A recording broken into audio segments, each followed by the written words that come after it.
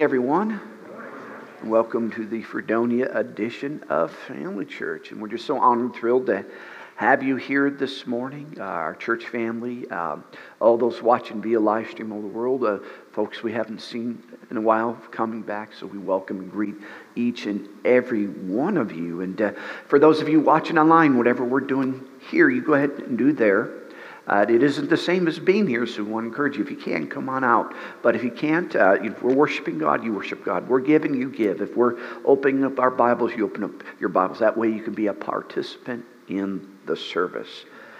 Well, there's just a wonderful presence of the Lord here this morning. And so in that presence, let's go ahead and let's honor God with our tithes and our offerings. On the overhead screen, I'm sure there's...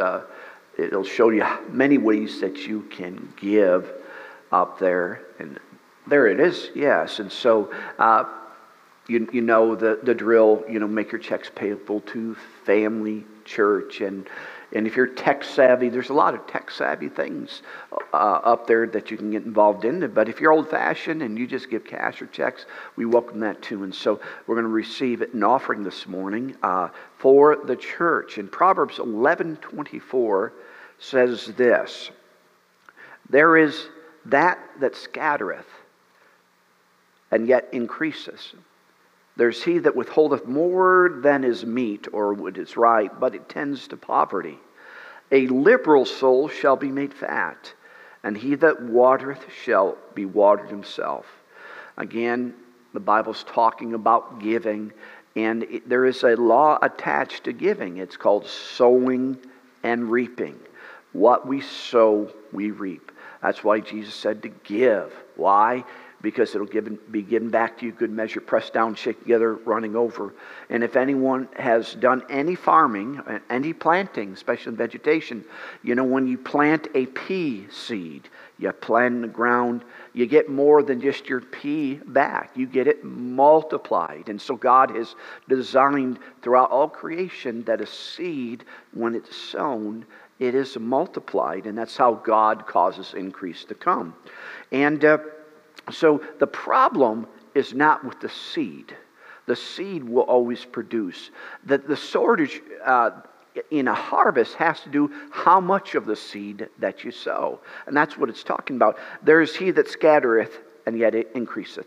And you have to understand, during biblical times, they didn't have the modern equipment we do. Thank God for modern equipment.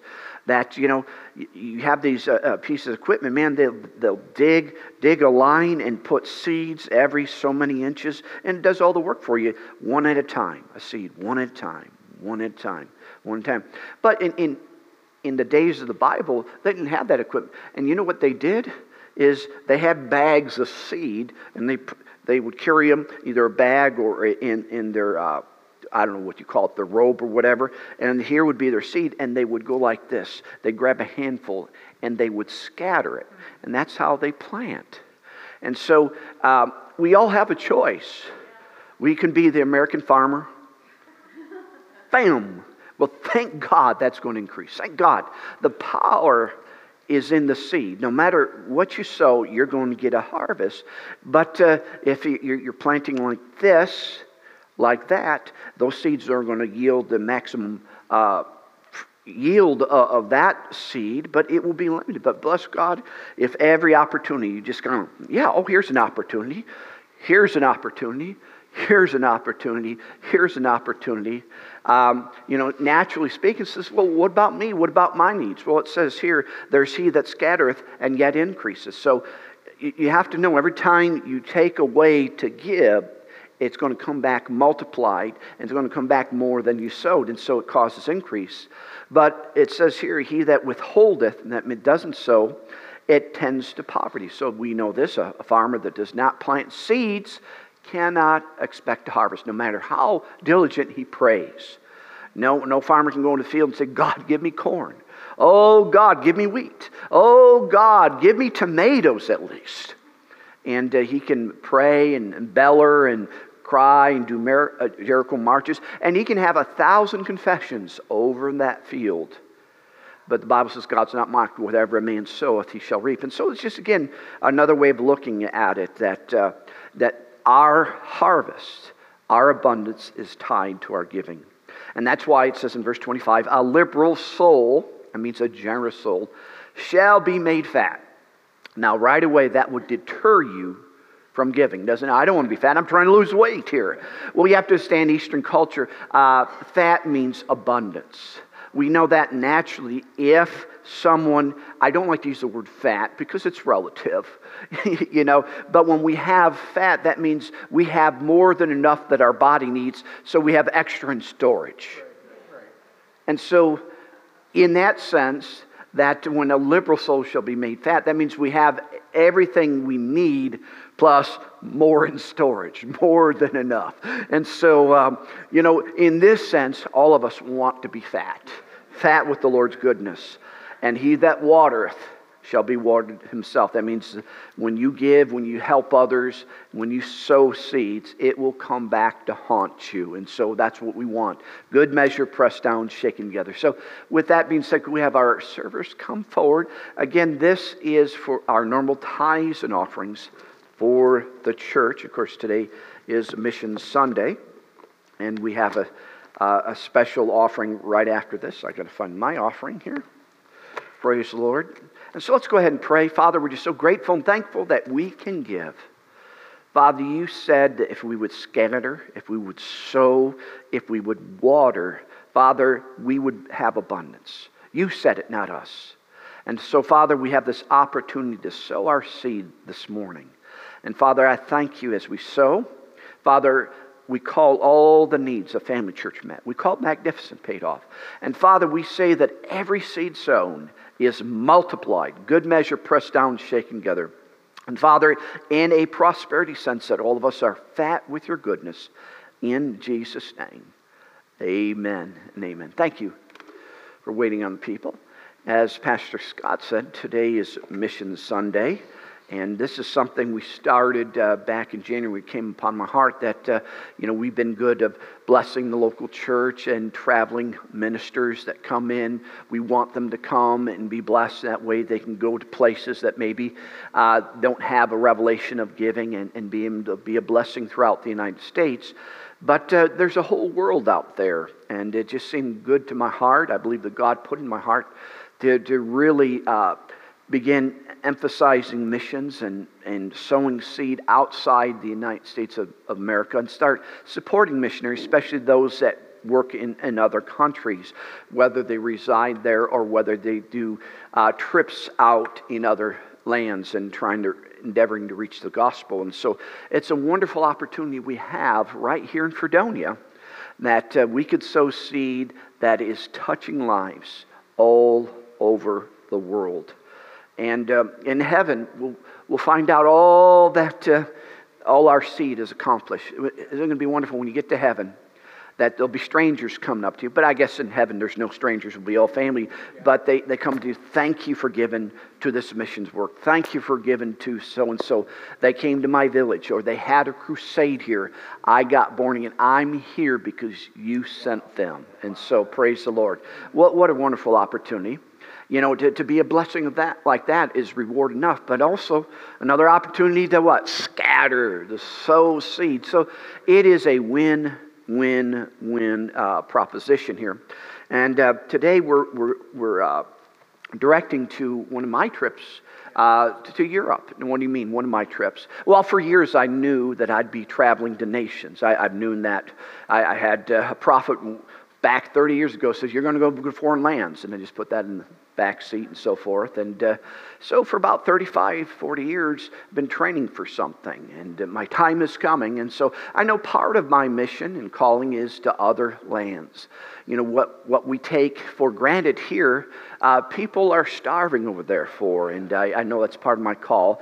And I've had many, many invitations to go overseas. I mean, many in a year just say, why don't you come over here and help us? And I just didn't want to do anything unless I'm led to. I don't want just to go and say, I went on a trip and get some ministry medals or, commendations, look what I did. But I want to be sent of the Holy Ghost, because I believe these things are holy and sacred. And just in the beginning of this year, the Lord just dropped in my heart, it's time to go. It's time to go. And so we have our missionary work in Spain, which will be a catalyst throughout all of Europe. And so I let Reverend Richie know, and he was ecstatic. He was ecstatic because he's been asking me for years and years to come. I says, yeah, I got a release. It's time for me to come. And so this is what I said. Well, I've never traveled to Europe. I don't know. I would like just to go out like, Moses sent out the spies. Just to spy out the land. I need to learn how to travel. Being different countries, different languages, different currencies. I've never navigated these waters, so I just want to follow you and do what you do. I'll tag along. I'm going to carry your briefcase and so forth. So I said, I really don't want to minister. I just want to learn. Well, that was a mistake. And then all of a sudden gets a call back, and there's this, probably one of the biggest churches, I think, in Barcelona. Like I said before, heard of me and want me to come. And what is very interesting, they do 3 services on Sunday. And the pastor tells his congregation, you can only go to church one Sunday a month. Why is that? Because there's no building big enough, and they want to give everyone an opportunity to meet in a congregation. So if everyone just goes once a month, everyone gets an opportunity to serve. And so here, I'm leaving here, and immediately I'm going to be preaching to a congregation, a large congregation, doing 3 services with an interpreter, all things I've never done before. And then there's other opportunities that have arisen and so forth. So the Lord has different plans than my plans. And so I'm going to hit the ground running. And so this is going to go concerning that European. You get to be on the foundation of a new door into Europe, into other countries. I have invitations to Africa, all over the world. But we only go when God leads us. And so if we could just... what I'm believing for is just for the plane ticket to get there. And it's a little bit more because it's a multi-city. I'm not just going into one city in Spain, then returning to the same airport. It's a multi-city thing. And so any gifts that would help us would be great. Again, this is to reach people in Europe. And so without further ado, come on, ushers, come on up.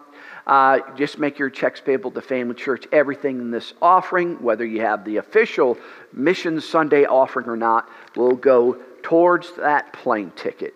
Amen. Which I already had to purchase because you have to purchase these things way in advance. So let's pray. Father, we're just so honored and thrilled that we can give. And Father, just a new phase, a new door of opportunity, a new beginning for this church, for the ministry here. And Lord, we give, Father, towards that plane ticket. And we say all the needs of that trip are met. And Father, as people sow, as people water, it is given back to them. Good measure, pressed down, shaken together. In Jesus' name, amen and amen. Thank you very much for that. Praise the Lord. And we'll just call that plane ticket paid in full. Hallelujah. Well, once the offering buckets have gone by, and kids, if you have not left already, you can go to your program downstairs. Again, if you're online, if you want to get involved, you can go ahead and give. Just mark it the missions trip, and we'll make sure that it'll go to FCI and towards the plane ticket. And guess what? Whenever we have these Mission Sundays, you don't just need to wait for Mission Sunday. If you say, bless God, I just want to be in on this one, you can do it. We'll let you do that, to take care of that plane ticket. Amen. All right, if you have your Bibles here this morning, we're going to invite you to open them to Mark chapter 6. Mark chapter 6. For the past couple of weeks, we've been looking at the topic of offense or being offended. Would you dare say it's an important message that needs to be heard today? Now, not for us, because we know never to be offended, but there's a whole lot of folks being offended. Actually, in the world, there's an epidemic of being offended and people giving offense. It is celebrated, and it's the individuals that are offended that get the airtime on the news, and with social media, the airing of offense seems to be celebrated. But I'm reminded something Kenneth Hagin said, my spiritual father. He said this: whatever evil spirits are influencing a city or a nation, if the church is not careful, those spirits will always try to get into the church. So we see that offense and being offended is widespread in the world. It is a tactic of Satan to cause strife and division and separation from the place that we should be in, that if we're not careful, those things can creep into the church, and that's something we will want to stop and not allow. And we said this about offense, and especially with us as Christians, that offense can easily sneak in if it's not identified. We use this illustration: if all of a sudden 9 o'clock this morning you get a knock on the door or someone rings your doorbell, and you open the door and there is the devil. He's all red with horns, and he's got a pitchfork in his hand, a pointed tail, and he's got real heavy sulfur cologne on him, and you got to hold your nose, and you open the door and you see the devil. He says, "I'm the devil, I've come to steal, kill, and destroy." I would guarantee that all of us would say, "No way, no how, goodbye," slam the door. Because if I let him in, he's going to cause havoc. But if that same devil were to ring the door or knock on the door, then hide in the bushes, and you go to open the door and you see no one there, then you take a few steps and you look around and you see nobody, and while you're looking around, he sneaks in. How many know he obtained his objective? He got you to open the door without you realizing you just opened the door to the devil. And offense is like that. When we just say the word offense because it's so vile and so ugly, we just say, no, I would never be offended. I would never give myself to offense. But if there's attributes that we think are normal, or a normal response when something happens, that we think nothing of it, it still opens the door and he comes in. And so that's why we want to expose offense. We want to identify it, and that way we close the door on offense. And so our golden text that we've been looking at is in Mark chapter 6, starting with verse 1. "And he," meaning Jesus, "went out from thence and came to his own country," meaning Nazareth. "And his disciples followed him. And when the Sabbath day was come, he began to teach in their synagogues. And many hearing him were astonished, saying, From whence hath this man these things?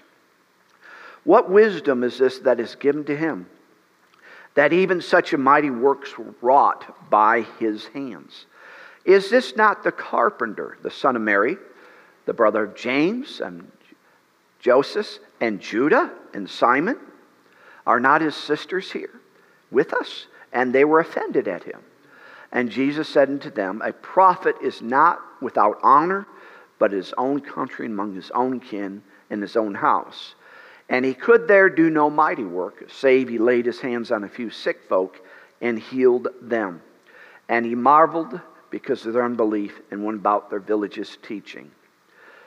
We've been focusing on the study, what was recorded in verse 3. There's many spiritual laws. We looked at some of them. But in verse 3, it reads this: "Is this not the carpenter?" I mean, this is what people are saying about Jesus and his ministry. "The son of Mary, the brother of James and Joseph and Judah and Simon, are not his sisters here with us?" And that little clause at the end, "and they were offended at him." The Holy Ghost saw fit to include that little phrase in this account. The Bible says that if everything Jesus said and everything that Jesus has done, if it were to be recorded or written, the world itself could not contain the books. But the things that were recorded were handpicked by the Holy Ghost for us to learn things, for us to understand things. And here, this account teaches us a lot about spiritual laws. And one of those things that affect our lives is offense, what we do with offense. Here, Jesus was teaching in his own hometown. But the folks didn't like what he said. Folks didn't like what he was doing. Not only didn't they like it, they didn't agree with it, they began to talk to other people about this. Hey, who is this guy? Yeah, I remember him. He really shouldn't be telling us to do stuff. I mean, he's just, we know his daddy. We saw him grow up, and, that's wrong for him to say such things. By what authority do you say these things? Okay. These folks were just giving their opinions. What they thought of the guy. In America, that's everyday life. To share and to express our differences, express our opinions. But the Holy Ghost called this being offended. And it's important that we lay hold on the Word of God's definition, not our definition. An American definition says, well, you have a right to your opinion. You have a right to express the way you feel about things. There's not wrong with that, bless God. After all, you are an American. This is all right. But we're not going by the world standards. We're going by the Word's standard. And here, the Holy Ghost called their voicing of their opinions, their voicing of their disagreement and being disgruntled, an offense. And we saw the offense has a big price tag. And really, we see that, that illustration about the devil knocking. Knocking on the door. We wouldn't open the door to the devil. But if he were to knock and hide himself, we would open the door. This account in Nazareth just seemed like an everyday event. This seems like what church people do all the time with the pastor's sermon. About their boss, about politics, whatever it is. They just think, well, I have a right to express my opinion. It just seemed like no big thing. But we saw this. Their little offense, their daily offense, came with a big price tag. Number one, we saw real clear that God could do nothing in that service because they're offended. Even though God wanted to do something, the preacher wanted to do something, God could not move where there's offense. So it cost them the plan of God for that service, their little offense. But not only that, if we look at the bigger picture, it cost them the plan of God for their lives. Here, the Jews, God sent Jesus to be their master, to be their Savior, their Redeemer, their Messiah, to change their lives. That way they can be born again. That way all of God's influence could be in their lives and they can live blessed lives in the kingdom of God. Because they're offended. They shut out the plan of God for their lives. They continue to live their lives as they always did. And so not only cost them service, it cost them God's blessing in their life. And thirdly, they died and went to hell. And Yeshua says, well, what are we doing in hell? We're children of Abraham. And God will say, I sent Jesus. I sent my son, but you were offended at him. And what I sent to save you, now because you turned your back, now you're damned for all eternity. Over a little offense. You just say, well, so what? We had discussion at the dinner table. So what? We didn't like what Pastor said. We don't like this party of politics. A little offense opens the door. Now, that you may say, well, Pastor, you're just reading into that. Well, let's ask Jesus what he has to say about offense. Again, a little review. We have newer people with us. Matthew 18, 7 through 9 says this. Woe unto the world because of offenses. Now, we saw that woe means damnation, judgment. It means doom, gloom, and agony on the person. On what person? The world because of offenses. For it must needs that offenses come, but woe to the man whom the offense cometh. And he explains, wherefore, if thy hand or thy foot offend thee, cut them off. Cast them from thee. It's better for thee to enter into life halt or maimed, rather than having 2 hands or 2 feet, and be cast in everlasting fire. And if thy eye offend thee, pluck it out and cast it from thee. It is better for thee to enter into life with 1 eye, rather than having 2 eyes, and to be cast into hell fire. I don't know, that seemed pretty strong, Jesus. I'm offended that you're so strong against offense. But no, the words of Jesus. Jesus said, hey, if it's your hands and your feet and they're causing you offense, you cut them off, because offense is so bad. It's better that you have no hands or feet than to go to hell over an offense. And then the other one, it says, if your eye causes you to offend, pluck it out. Now, Jesus is not telling you to cut your feet off. There's a little disclaimer. He's not telling you to pluck your eyes out. What he's saying, that's how bad offense is. Woe. And notice, woe means judgment, damnation, condemnation, bad things. And notice where offense, if it's not properly dealt with, where it will lead. Jesus said, into everlasting fire.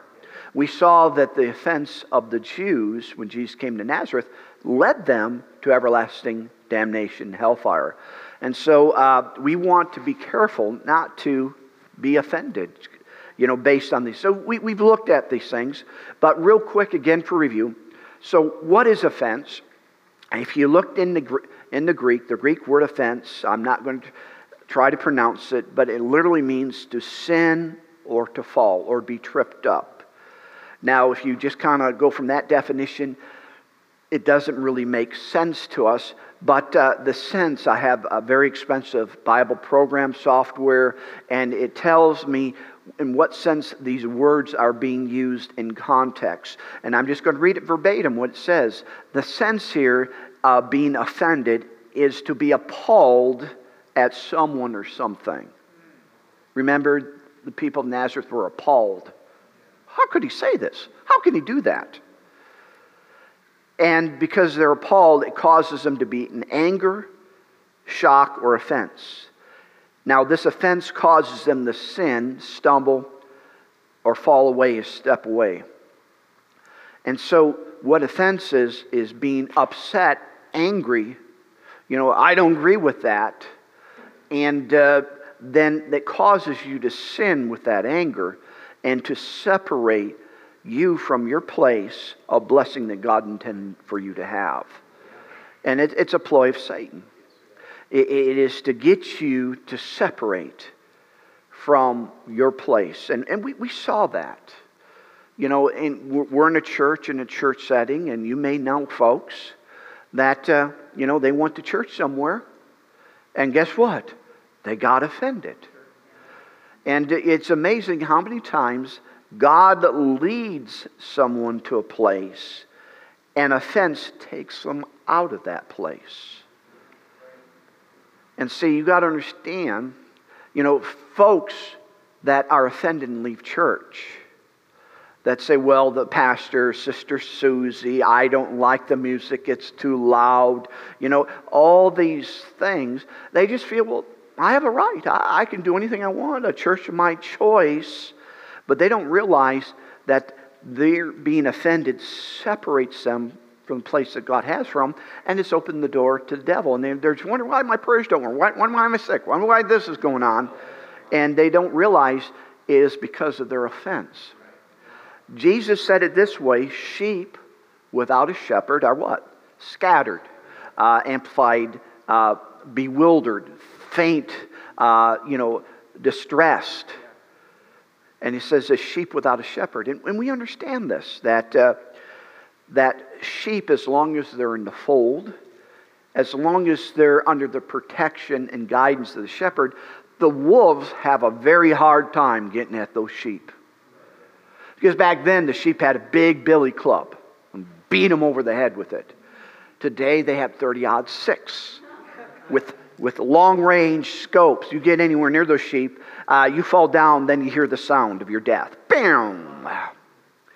And so wolves know, as long as he's in the fold, as long as he's near a shepherd, we're going to have to work really hard to get one of those sheep.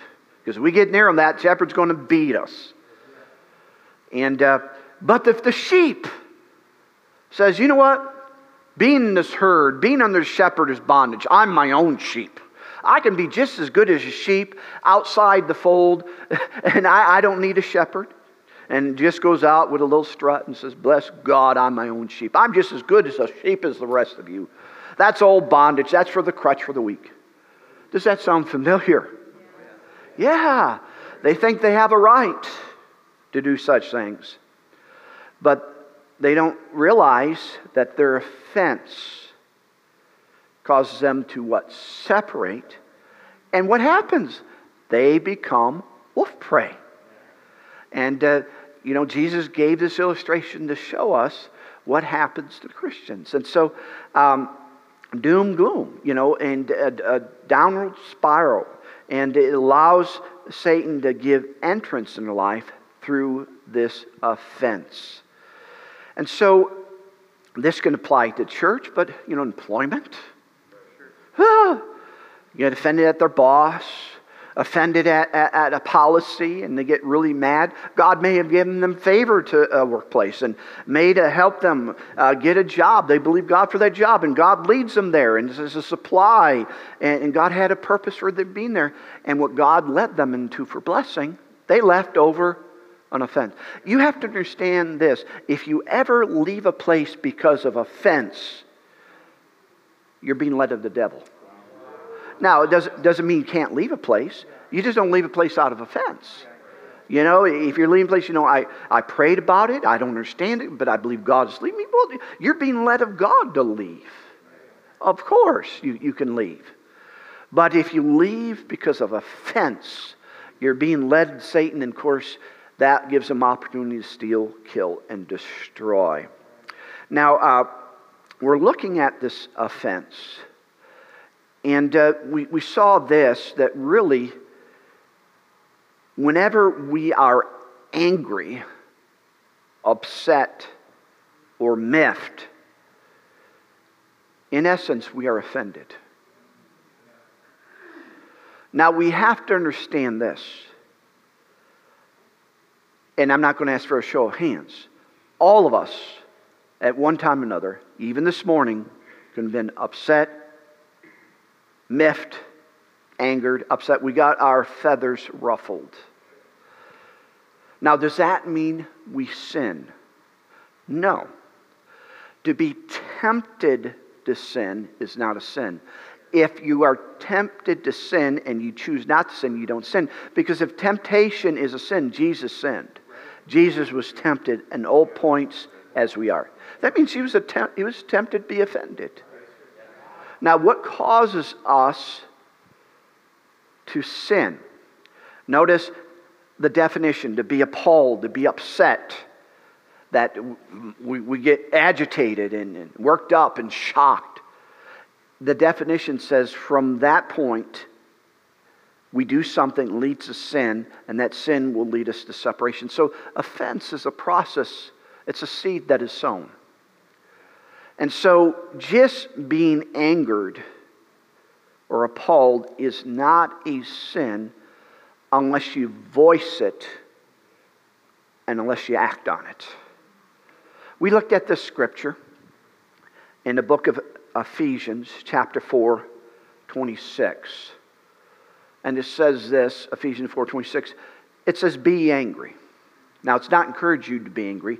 A better translation is, if you're angry, if you're upset, if you're miffed. We've all been there. Notice what it says, and sin not. So that means you can be angry, you can be miffed, you can be upset, and not sin. How do you sin? By acting on it. Because, when you get upset, you meditate on things you shouldn't. Then you start voicing things you shouldn't. You start acting on things you shouldn't. That causes you to sin. And that opens the door to the enemy. But here it says to be angry and sin not. Then it's very interesting. Let the sun not go down in wrath. Remember, part of offense being angry, upset. Verse 27, neither give place to the devil. So, being angry and upset will open up the door to Satan if you allow it. That's why he says you need to give place to the devil. So what he's saying, if you're angry, you're upset, you're offended, we'll just use the word offended, you're irked up. As long as it stays there in you, you don't keep fussing it up here, thinking about it up here. You don't voice it, I don't like them, and voice that. And you certainly don't act on it. That means you sin not. You didn't open the door, and what? You gave no place to the devil.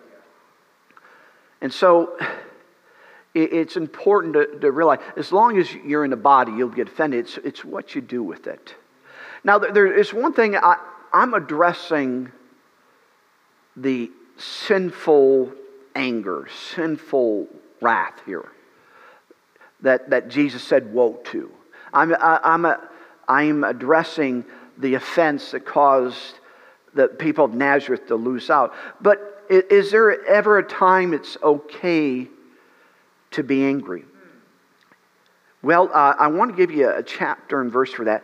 In Romans 12:9, before we go any further, it says, "Let love be without dissimulation." Notice what it says, "Abhor that which is evil." You know what that word abhor means? To hate. You have to understand that every bad thing the devil has, like anger, hate, wrath, there's a holy original to it. Have you ever heard the term the wrath of God? See, the wrath of God is just and right because He is righteous. So there are expressions of anger and wrath that are righteous. And here the Bible says one of those expressions is to abhor or hate that which is evil. Let's just take the abortion and killing the babies. Does that upset you? Does that make you mad? Well, that's a holy thing. That's a holy thing. When ungodly laws are passed and bam, that upsets you because it's unrighteous and unholy. It is a right thing. That is a proper flow of anger and wrath. Wrath and anger should be only at unrighteousness, not directed at people that upset us. It's a wrong venue of that. And so you have to understand, the reason we will all get upset is it's part of our makeup to respond. But what's important is to channel that in righteousness. That's why it says, if angry, sin not. Well, how do you sin not? We'll just say a politician, man, you made this? Well, to sin is start bashing him, talking about him, and post the things. But Jesus said this, what? Love your enemies. Yeah. Do good to them that hate you. Pray for them despitefully use you and persecute you. And so it's what you do when you're upset determines if you sin or not. So with that being said,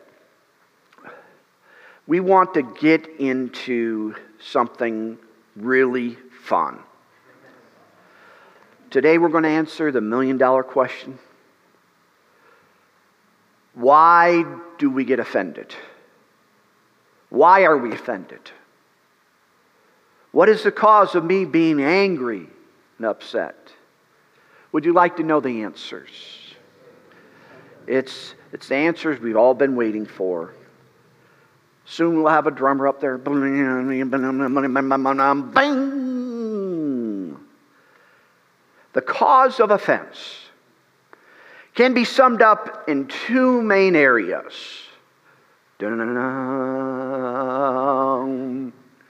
Number one is because of carnality and spiritual immaturity. Number two, it's because of pride.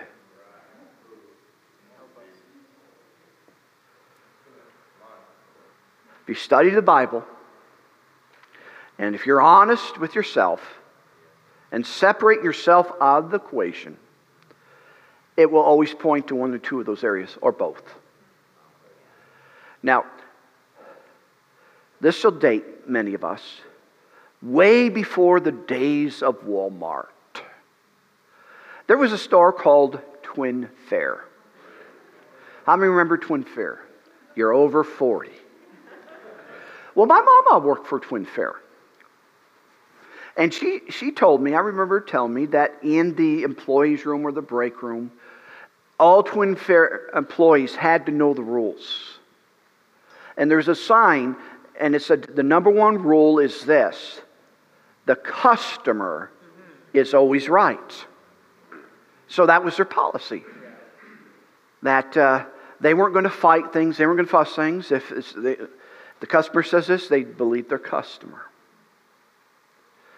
And there was another rule that they must learn.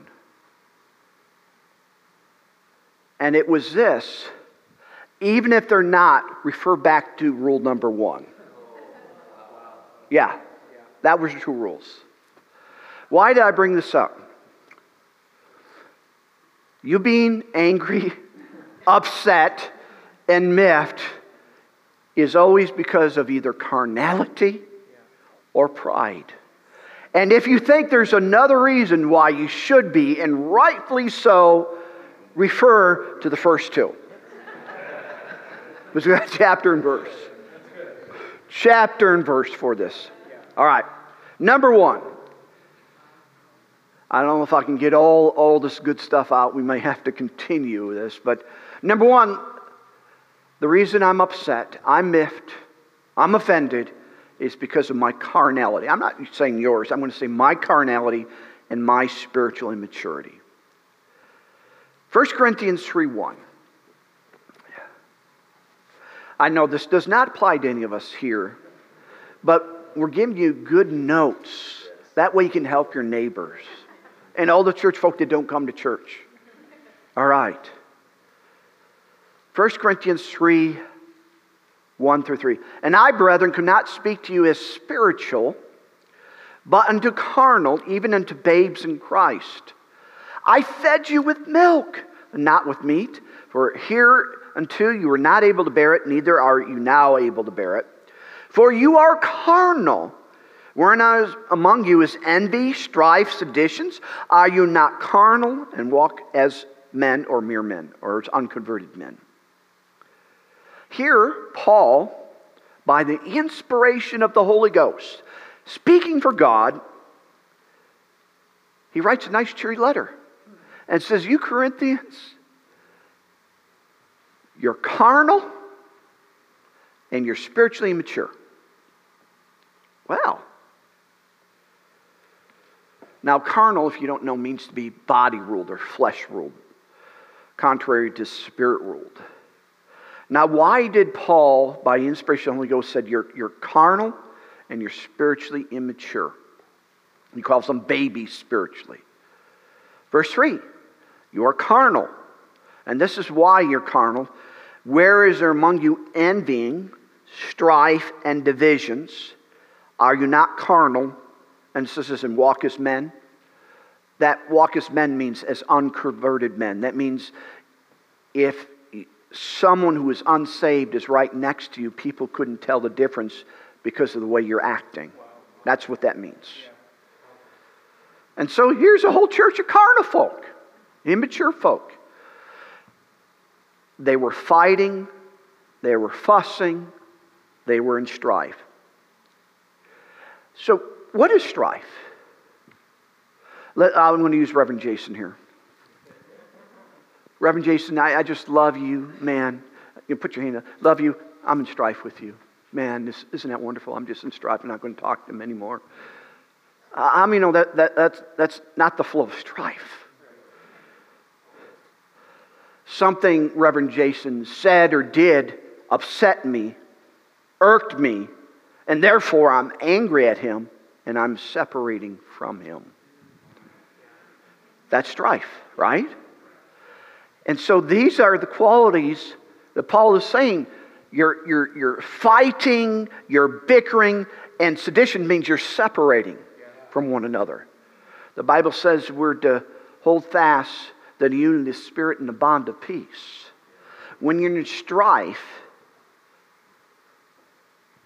and I'm upset, I'm no longer at peace with you. And I've broken that bond of peace the Bible says I should not break. That's what these Corinthians were doing. These Corinthians were carnal and spiritually immature. Why? They're upset and angry, fussing and separating from one another. Okay. So, let's just look at offense. Let me ask you this. Is being angry, upset, and offended, is that a fruit of the Spirit? Is that a wonderful God-like trait? Real quick, if you can do that. Galatians chapter 5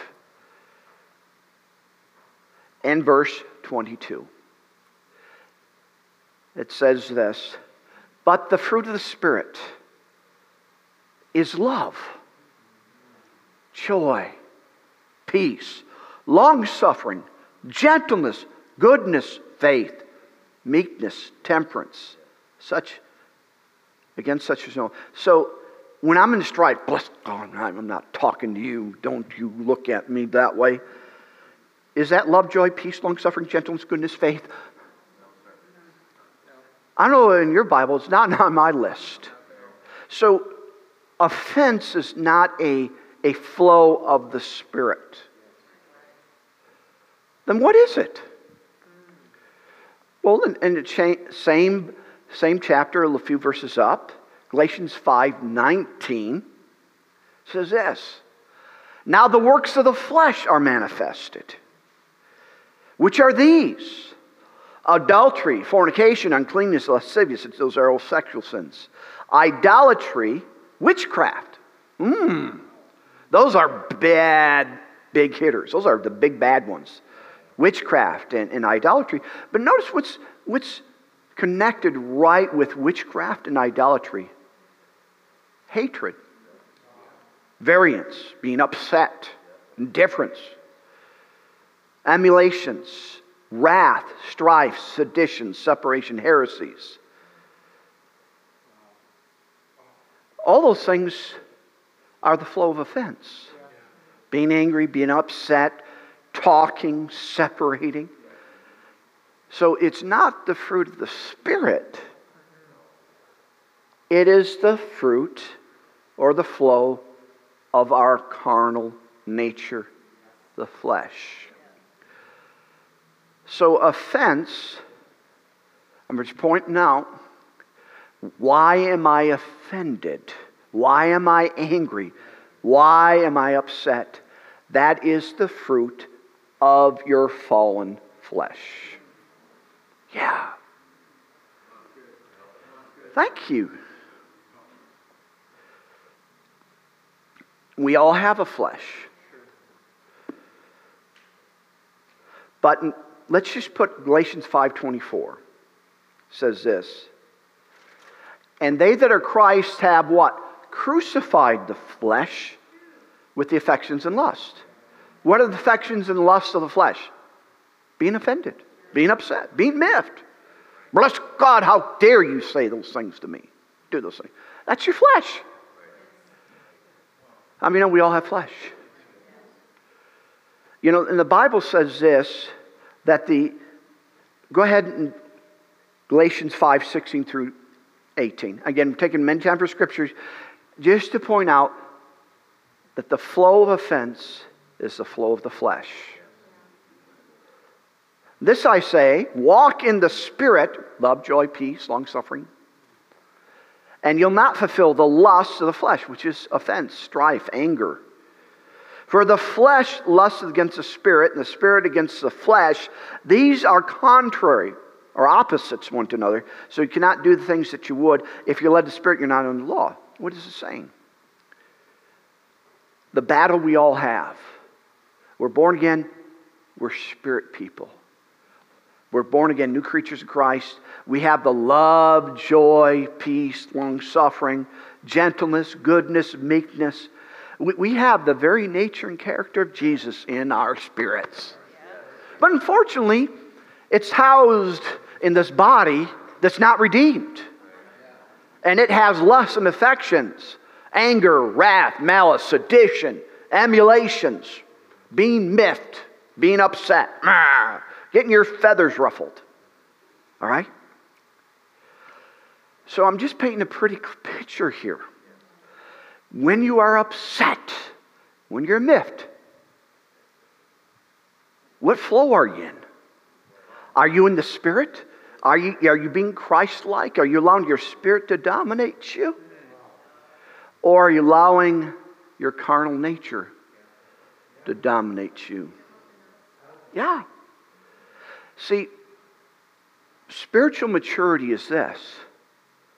Spiritual maturity is you say something that irks me, you do something that irks me. My flesh, I feel it. My flesh feels it. But like Paul, I put my flesh under. I realize that's my body. That's not me. That's the sinful nature in my body.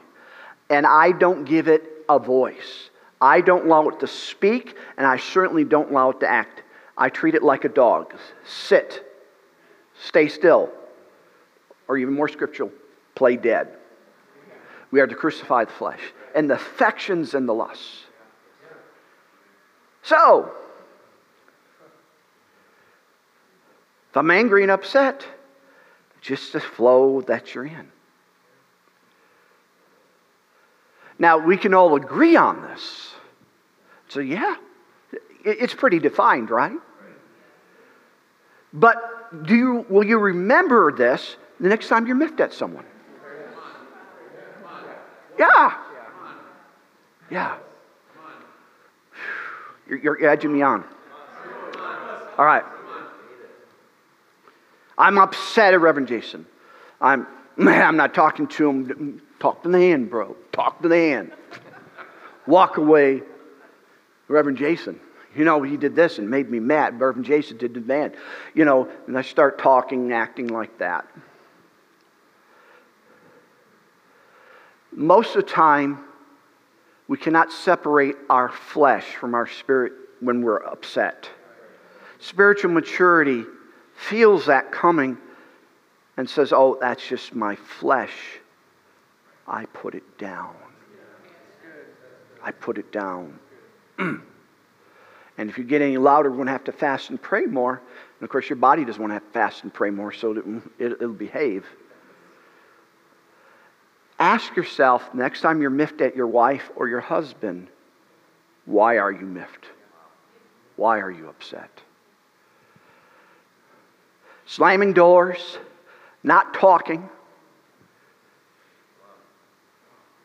You know what? You're being carnal. You are listening to your flesh. You are opening the door for Satan to come in. Now, remember Twin Fair? Refer to rule number 1. When you are offended, upset, you will feel justified. I have a right to be upset. I have a right to be angry. This leads us to the second law. Pride. Pride. Yeah. Proverbs 13:10, please.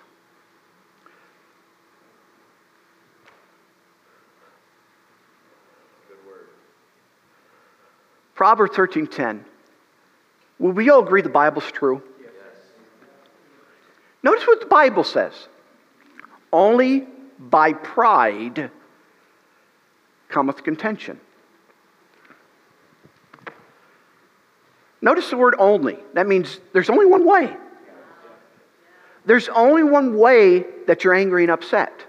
There's only one way that there's strife and division. There's only one reason for it. What is it? Well, it's their fault. They did this to me. They said this to me. I have a right. Yeah, that may be natural reasoning, and the devil certainly would love for you to think that way. But that thinking and that reasoning is what? Pride. God resists the proud and what? Gives grace to the humble. Satan wants you prideful. When you're upset, say with your spouse, your employer, your neighbor, you feel that irking up. The devil goes, oh, what is that smell? The Bible says wherever there's strife and envy, there's sedition and every evil work, it draws evil. And, Ooh, you're upset with your wife. You're upset with your neighbor. You're upset with your boss. You're upset with Sister Susie in the church. Let me help you. And sits on your shoulder, and all of a sudden you start thinking real clear of every offense. What are you doing? You're meditating on offense. You're meditating on the suggestions of a demon. Everybody does this when you're upset. But I'm here to expose it. When you're upset and you're thinking the justification why you're upset and everything he's done, she's done, you are listening to a demon. And you're meditating on the words of a demon, not the words of God. Then, of course, the devil wants you to begin to speak your offense. You idiot. You always do this. And you start speaking, you are now speaking the words of a demon. And then if you start slamming doors and giving cold shoulder, you are now acting on the words of a demon. Yeah. But when he comes, he's going to say, oh, you poor dear. Yeah, he shouldn't have said that to you. He always does that to you. You know, you deserve better, honey. You deserve this. You deserve that. And it makes you like you're the victim here. Or they hurt your little old feelings. And yeah, my feelings were hurt. Yeah, they shouldn't do that. I ought to be respected. They don't honor me as I should.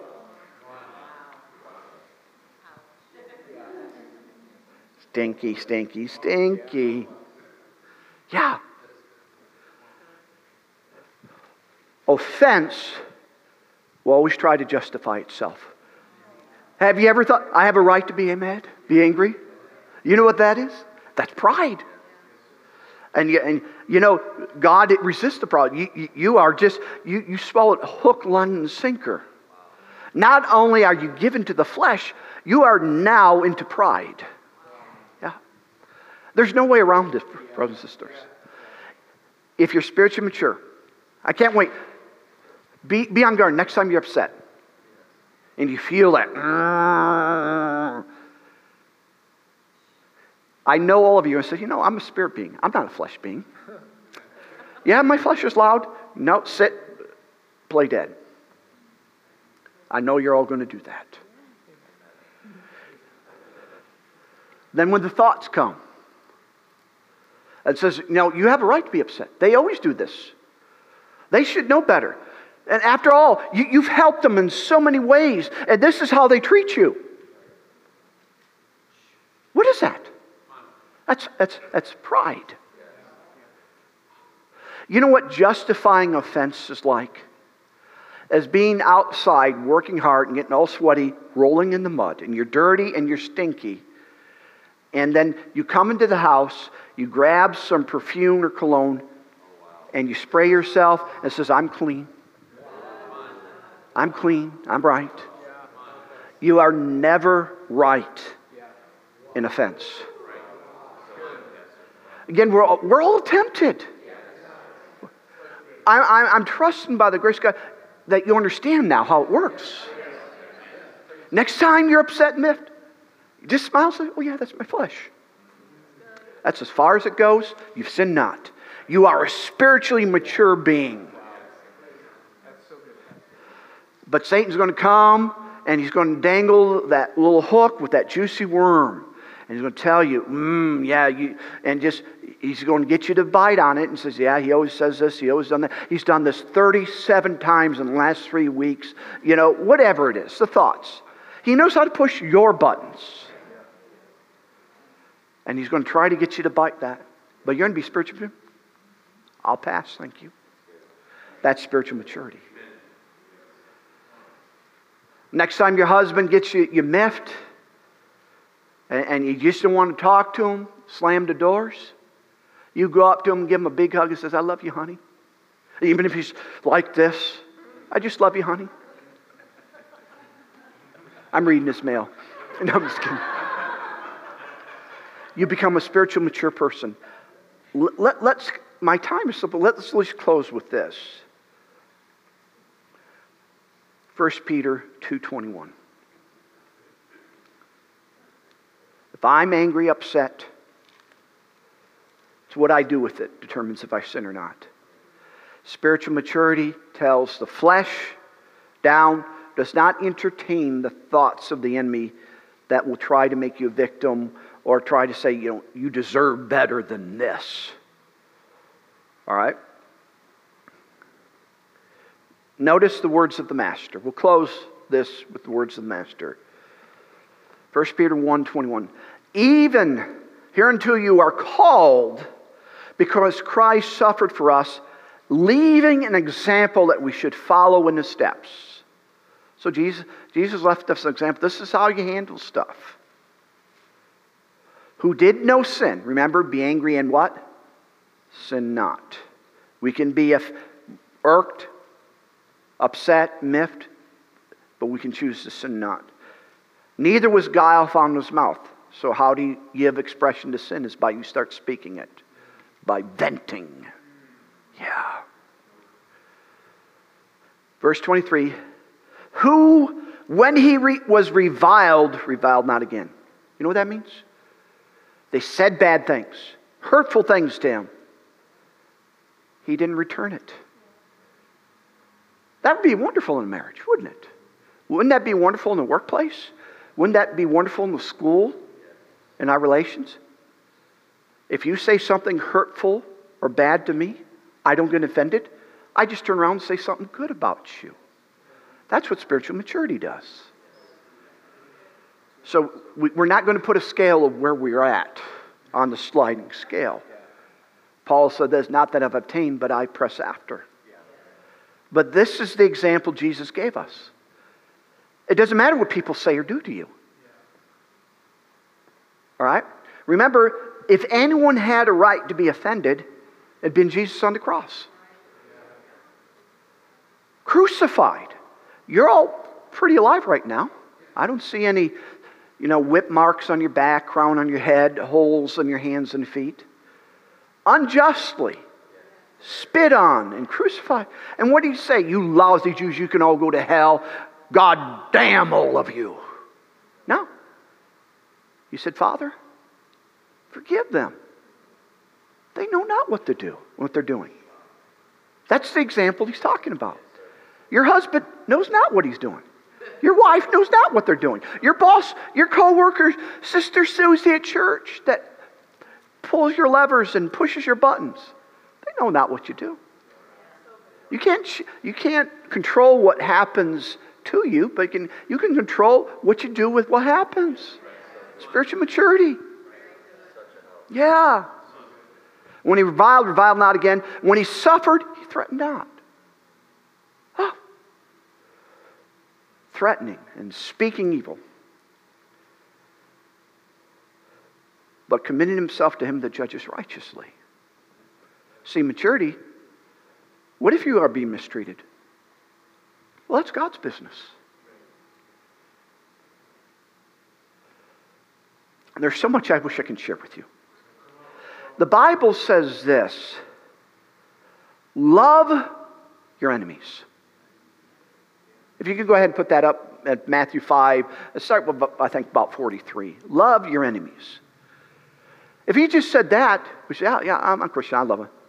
Then what was it say? Bless them that curse you. It's talking about cursing you, saying bad things. What do? Do you curse them back? You say something nice. That's what spiritual maturity does. Do good to them that what? Hate you. These aren't not even mistakes. I mean, you can hurt someone, say something by mistake in a relationship. These are intentional deeds of evil. And Jesus tells you how to respond. You bless them. You do good to them. And you pray for them that despitefully, on purpose, hurt you. You pray for them. That applies to everything. Marriage, home, family, work. There's no room for offense when you do this. Now, the next verse, and I am fixing to close. That you may be children of your Father which is in heaven, for he maketh the sun to rise on the evil and the good. He sendeth rain on just unjust. Powerful law. And it'll be worth the 2-minute wait that I make you wait. You're good to other people regardless what they do to you because you're good, not because they're good. That's being godlike. God sends rain, blessing on good and evil, on the just and unjust. God is good because it's who He is, not because of how He is treated. And we're to be followers of God. That when people are doing things that hurt us, we respond with good, not because they deserve it. It's just simply who we are. That you may be like your Father, that you may be children of your Father which is in heaven. That you may be an imitator of God. Imagine if every marriage practiced this. Imagine in the workplace, this was the law. Imagine Christians actually doing this stuff. That might just be the fulfillment of Jesus' prophecy. And the world will know that you are my disciples by your strife, envy, and your doctrines. No, by your love. Well, I think that's about all we can handle this morning. This is so good. Yes. Now, in all honesty, all I do is I preach to myself, let you listen to it. Every time I'm miffed, I ask myself, why am I miffed? And unfortunately, I knew this. It's my flesh, and number two, my pride. And I have a choice to make. Choose wisely. So, I trust you were helped in this mini-series. I didn't preach to you. I know you have neighbors and relatives that can use it. And so just take good notes and minister to them on it. Let's pray. Father, we're just so grateful and thankful for helping us, giving us clarity. Father, identify offense. There's never a reason for us to be offended. Only Jesus had the right as a perfect person to be offended, but He chose not to be offended. And so, Father, we're growing in this. Help us to be a people above offense, people of love, people that follow the Master. Father, to crucify the flesh and lusts thereof. And Lord, that we would emulate your love, which would bring your blessing into our lives. In Jesus' name. With heads bowed and eyes closed, real quick. I know it's a Sunday morning, and mainly the committed, devout come to church. But we want to make sure everyone's right with God this morning. This includes all those watching live stream. I want to give real quick two invitations. Number one, if you've never been born again. Jesus said you have to be born again. You'll not see the kingdom of God. It doesn't matter what you think, what you believe, what your creed is. It's important that you know what God says. God says you can't go to heaven unless you're born again. Why is that? We've all sinned and come short of the glory of God. There's nothing we can do to remedy our sin. We need a Savior. And it's only the blood of God that can save us. And that's why Jesus came and He died and He rose again from dead to pay the price of our sins.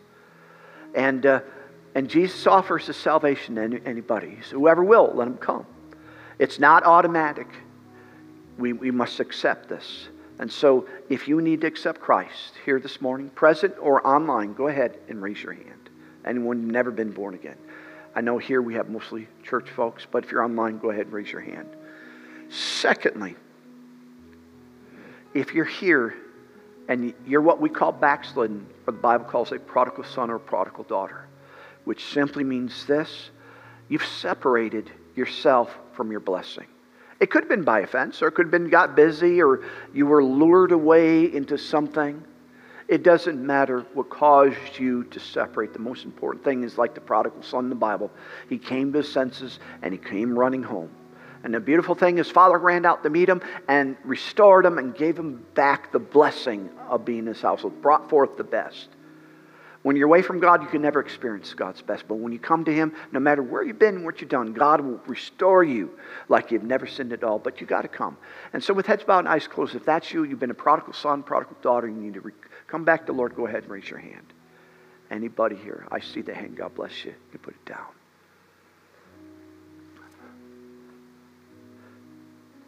We had a hand raised, and of course we got a lot of people over the world watching. This is so important.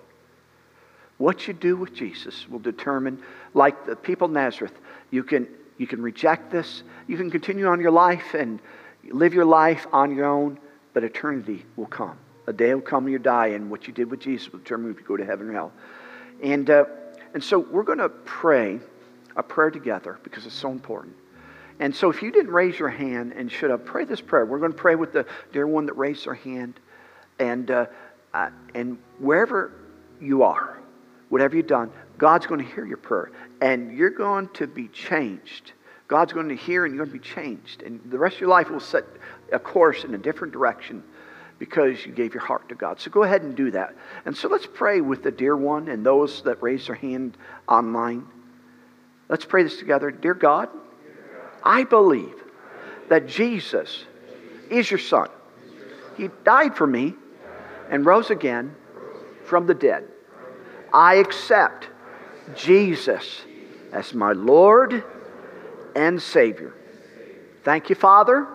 I'm now your child. And my life will never, ever be the same again after this day. In Jesus' name. Amen. So we want to congratulate you, those of you that responded. Know this, whoever calls on the name of the Lord shall be saved. And so I'm going to let you go, and you have your marching orders, which is wonderful. Jesus said you will get offended. You know, you're in the world, an opportunity. May it not come today, but may it not be in the car on the way home. But when it does, just smile real big. And just say, that's my flesh. Sit, boy. Play dead. Don't say it. Don't do anything. Don't slam the brakes. And just, you sin not, and you've grown in maturity. So, and if you don't take care of that, then pride will kick in, and pride will hug your flesh and fortify your flesh so you have a right to be offended. You don't do that either. So we love you. God bless you. You are dismissed.